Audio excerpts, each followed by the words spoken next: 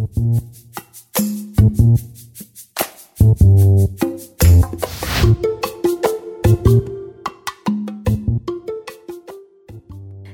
I'm Doreen Ampofo, and this is Climate Change and Us, Ghana Ground Zero.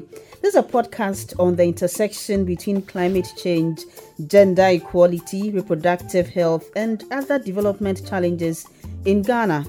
And I am Yvonne Atilego.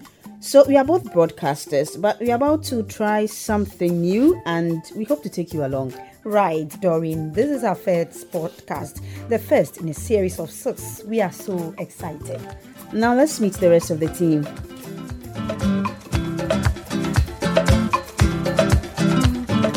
Hello, I'm Philip Latte. I'm also a broadcaster. We started this project more than 6 months ago. My main goal was to discover the techniques involved in making great podcasts. My name is Diana Kufu. I'm not a broadcaster like the other 3, but a storyteller nonetheless. I work in marketing and I guess I tell stories differently. And I am Evelyn Addo. I have a background in journalism, but these days I work in environmental communication. I am glad to be part of this journey. Climate change is such a complex subject, but we will do our best to break it down. That's the full house. First things first, what is the series about? Climate change, well, it's a mixed basket. In 6 episodes, we want to explore how climate change affects employment, food security, migration, gender equality, and health in Ghana. We also have some exciting stories about how Ghanaian innovators are addressing some of these problems.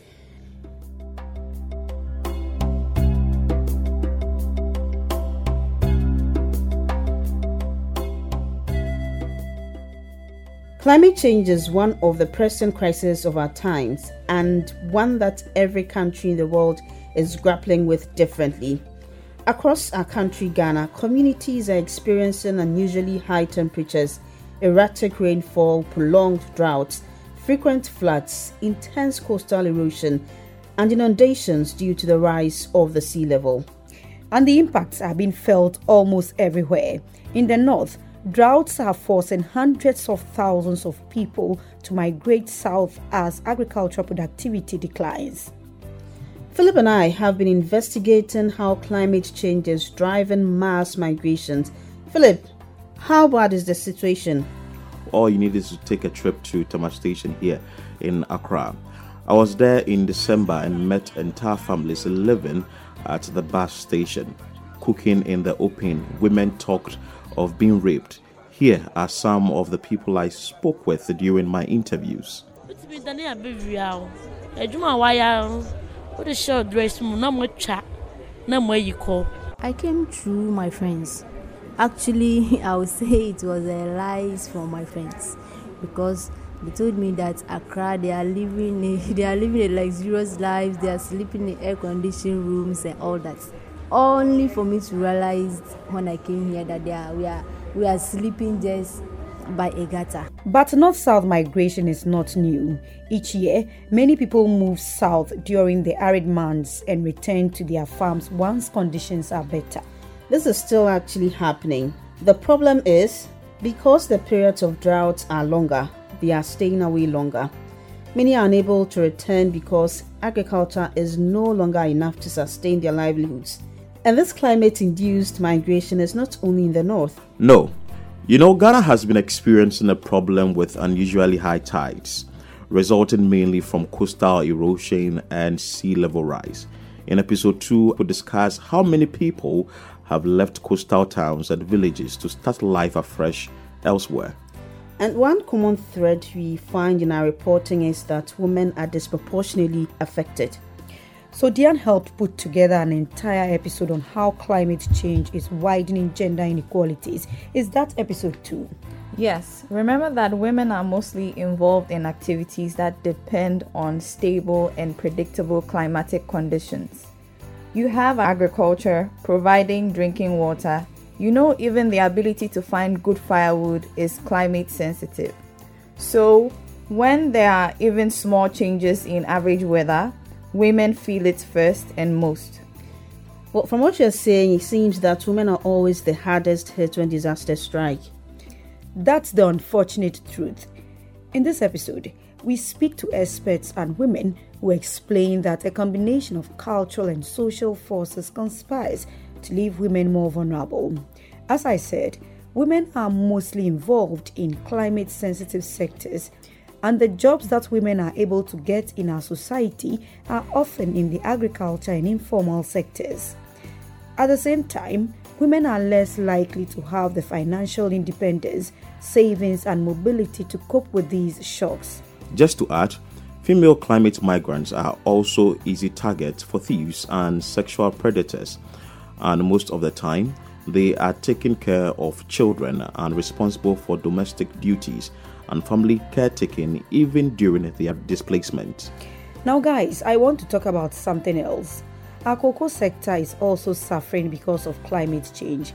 This is an excerpt from episode 3.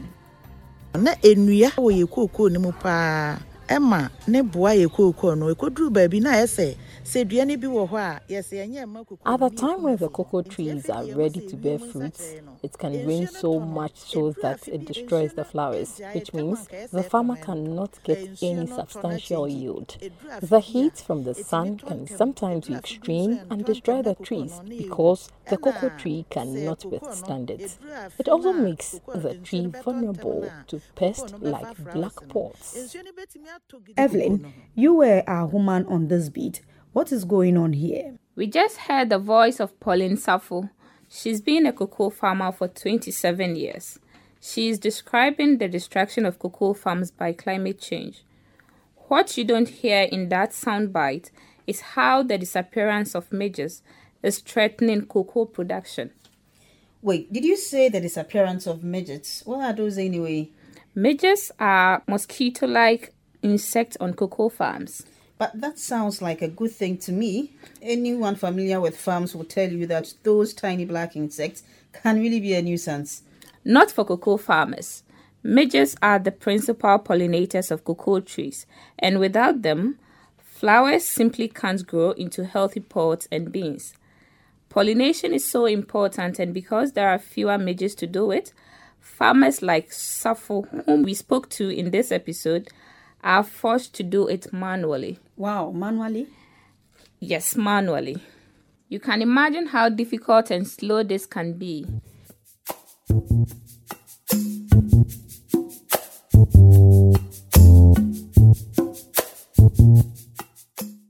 In case you forgot, this is Climate Change and Us, Ghana Ground Zero. Climate change is not only a Ghanaian problem, it's a global problem. So what's been done to address it? Do you mean locally or globally? Locally and globally. You attended the climate change conference in Glasgow, Evelyn. I did, and I took the opportunity to conduct interviews for one of the episodes. So did the conference find a solution to climate change? No. But some decisions were taken to reduce greenhouse gases. Countries are now trying to lower their emissions as much as possible. At the same time, there are goals to remove current greenhouse gases from the atmosphere. Hopefully, by doing both, we can get to a point where the amount of emissions are equal to the amount of removal, which is what we call a net zero emission. The target is to get to this point by 2050. And that's in less than 30 years. Yes, except that if you add up all the plans now on the table, we are not able to meet the target or even come close to it. So what happens in the meantime?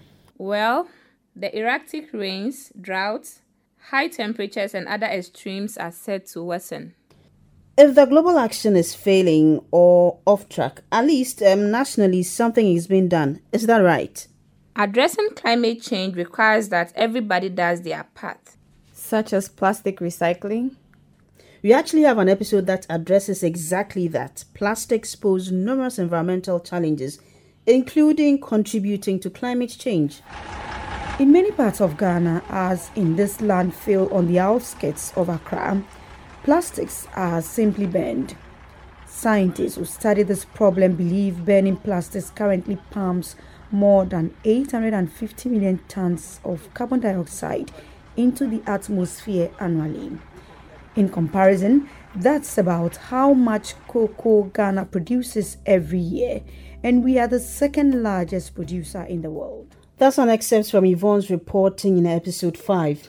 In this episode, Yvonne talks to Ghanaian entrepreneurs trying to cash in on the problem. Yes, I speak to innovators turning plastic waste into art, footwear, building materials, and in the process, helping the environment and climate. But we need to make these efforts more widespread and have leadership in this change from governments, companies, and unions to really make a difference. Before we wrap up this pilot, I want to know one more thing. Guys, what does climate change mean to you, Philip? So the issue with the rising sea level and also the coastal erosion is becoming very problematic and something that attention has to be paid to, because when you move to some of the coastal areas, you notice that a lot of people have been displaced and communities are virtually wiping off, and very soon we will not have a number of communities along the coastal belt or the coastal line there as a result of the rising sea level and also the coastal erosion. So I think that if something is done about it, an immediate action is taken, it will help get individuals residing in these areas to be relief. And Philip, that brings to mind the recent situation in Keta. Remember that a few months ago? Yes, the issue that happened in Keta where thousands were displaced because they woke up in the morning, virtually sleeping in water, that is seawater. And that is an issue that caught the attention of a lot of people. And a number of institutions visited that area, tried to find a remedy to the problem. But with a bigger picture, if we all get involved and see how some activities from our side, that's human activities, also influence the rising sea level and coastal erosion, it will help. Well, that's very good, Philip. So Yvonne, you've been doing something on innovations. Now, going round and speaking to some of these innovators, I realized that there could be so much that people could do out of plastics, especially when I spoke to Nelson, looking at how he mixes plastics with sand to build houses. It's something that I feel if a lot of people could take it up, then dealing with the plastic situation, we could get somewhere. And you recollect this bus stop that's at Jowulu in Accra by Macintosh. He's one of the guys you spoke to. Yes. That's another great innovation that I feel that government should also channel their resources there to help people who want to actually do that. Well, so Diane, what does climate change mean to you? Okay, well, we know climate change is worsening the gender inequality gaps in Ghana. And I believe that women are at the belt of some of these things, and women are the ones that feel it most. And I believe that change should come while I'm here, but unfortunately, it's not looking good. Speaking to a few people like Chibeze Ezekiel, we know that it's not looking good for women. And as a woman, I believe climate change shouldn't be a problem that we go through. Climate change shouldn't be something that we face on a regular basis. It shouldn't be something that would impact our lives so greatly.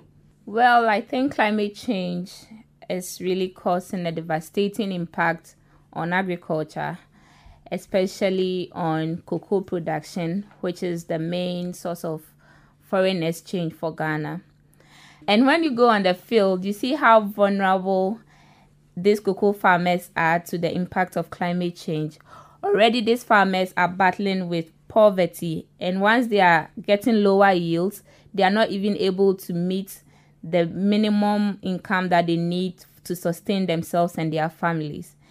And on women in cocoa farming, the impact is even greater, because apart from the poverty and the low income, they have to also work extra hard, and normally they have smaller farms, and so they are not even earning enough from their farms in the first place. So if climate change is reducing these yields, their life is becoming even more difficult day by day, and it's affecting the entire family, and all their livelihoods. And for me, on my migration story, so I was quite sad when I saw the women at Tema Station having to sleep in the open, falling prey to criminals, rape, and all those negative things that happen to women, and then sometimes it deprives them of their womanhood. And so for me, I believe that particularly in the northern part of Ghana, government needs to invest in that part to ensure that for those parts that are severely impacted by climate change, unlike the south, they get to make their place habitable and make it easy for these women to live there and then improve their lives.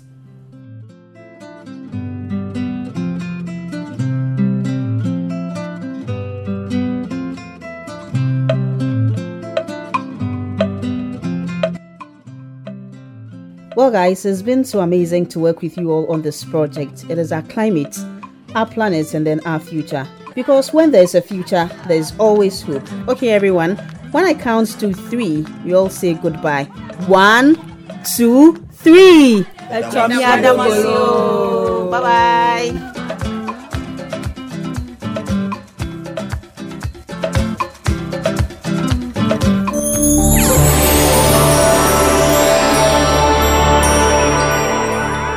Climate Change and Us, Ghana Ground Zero, is put together by young Ghanaian broadcasters and community advocates. Diane Kufu, Philip Latte, Evelyn Addo, Yvonne Atilego, Doreen Ampofo. The podcast is produced by Eugene Fongwa.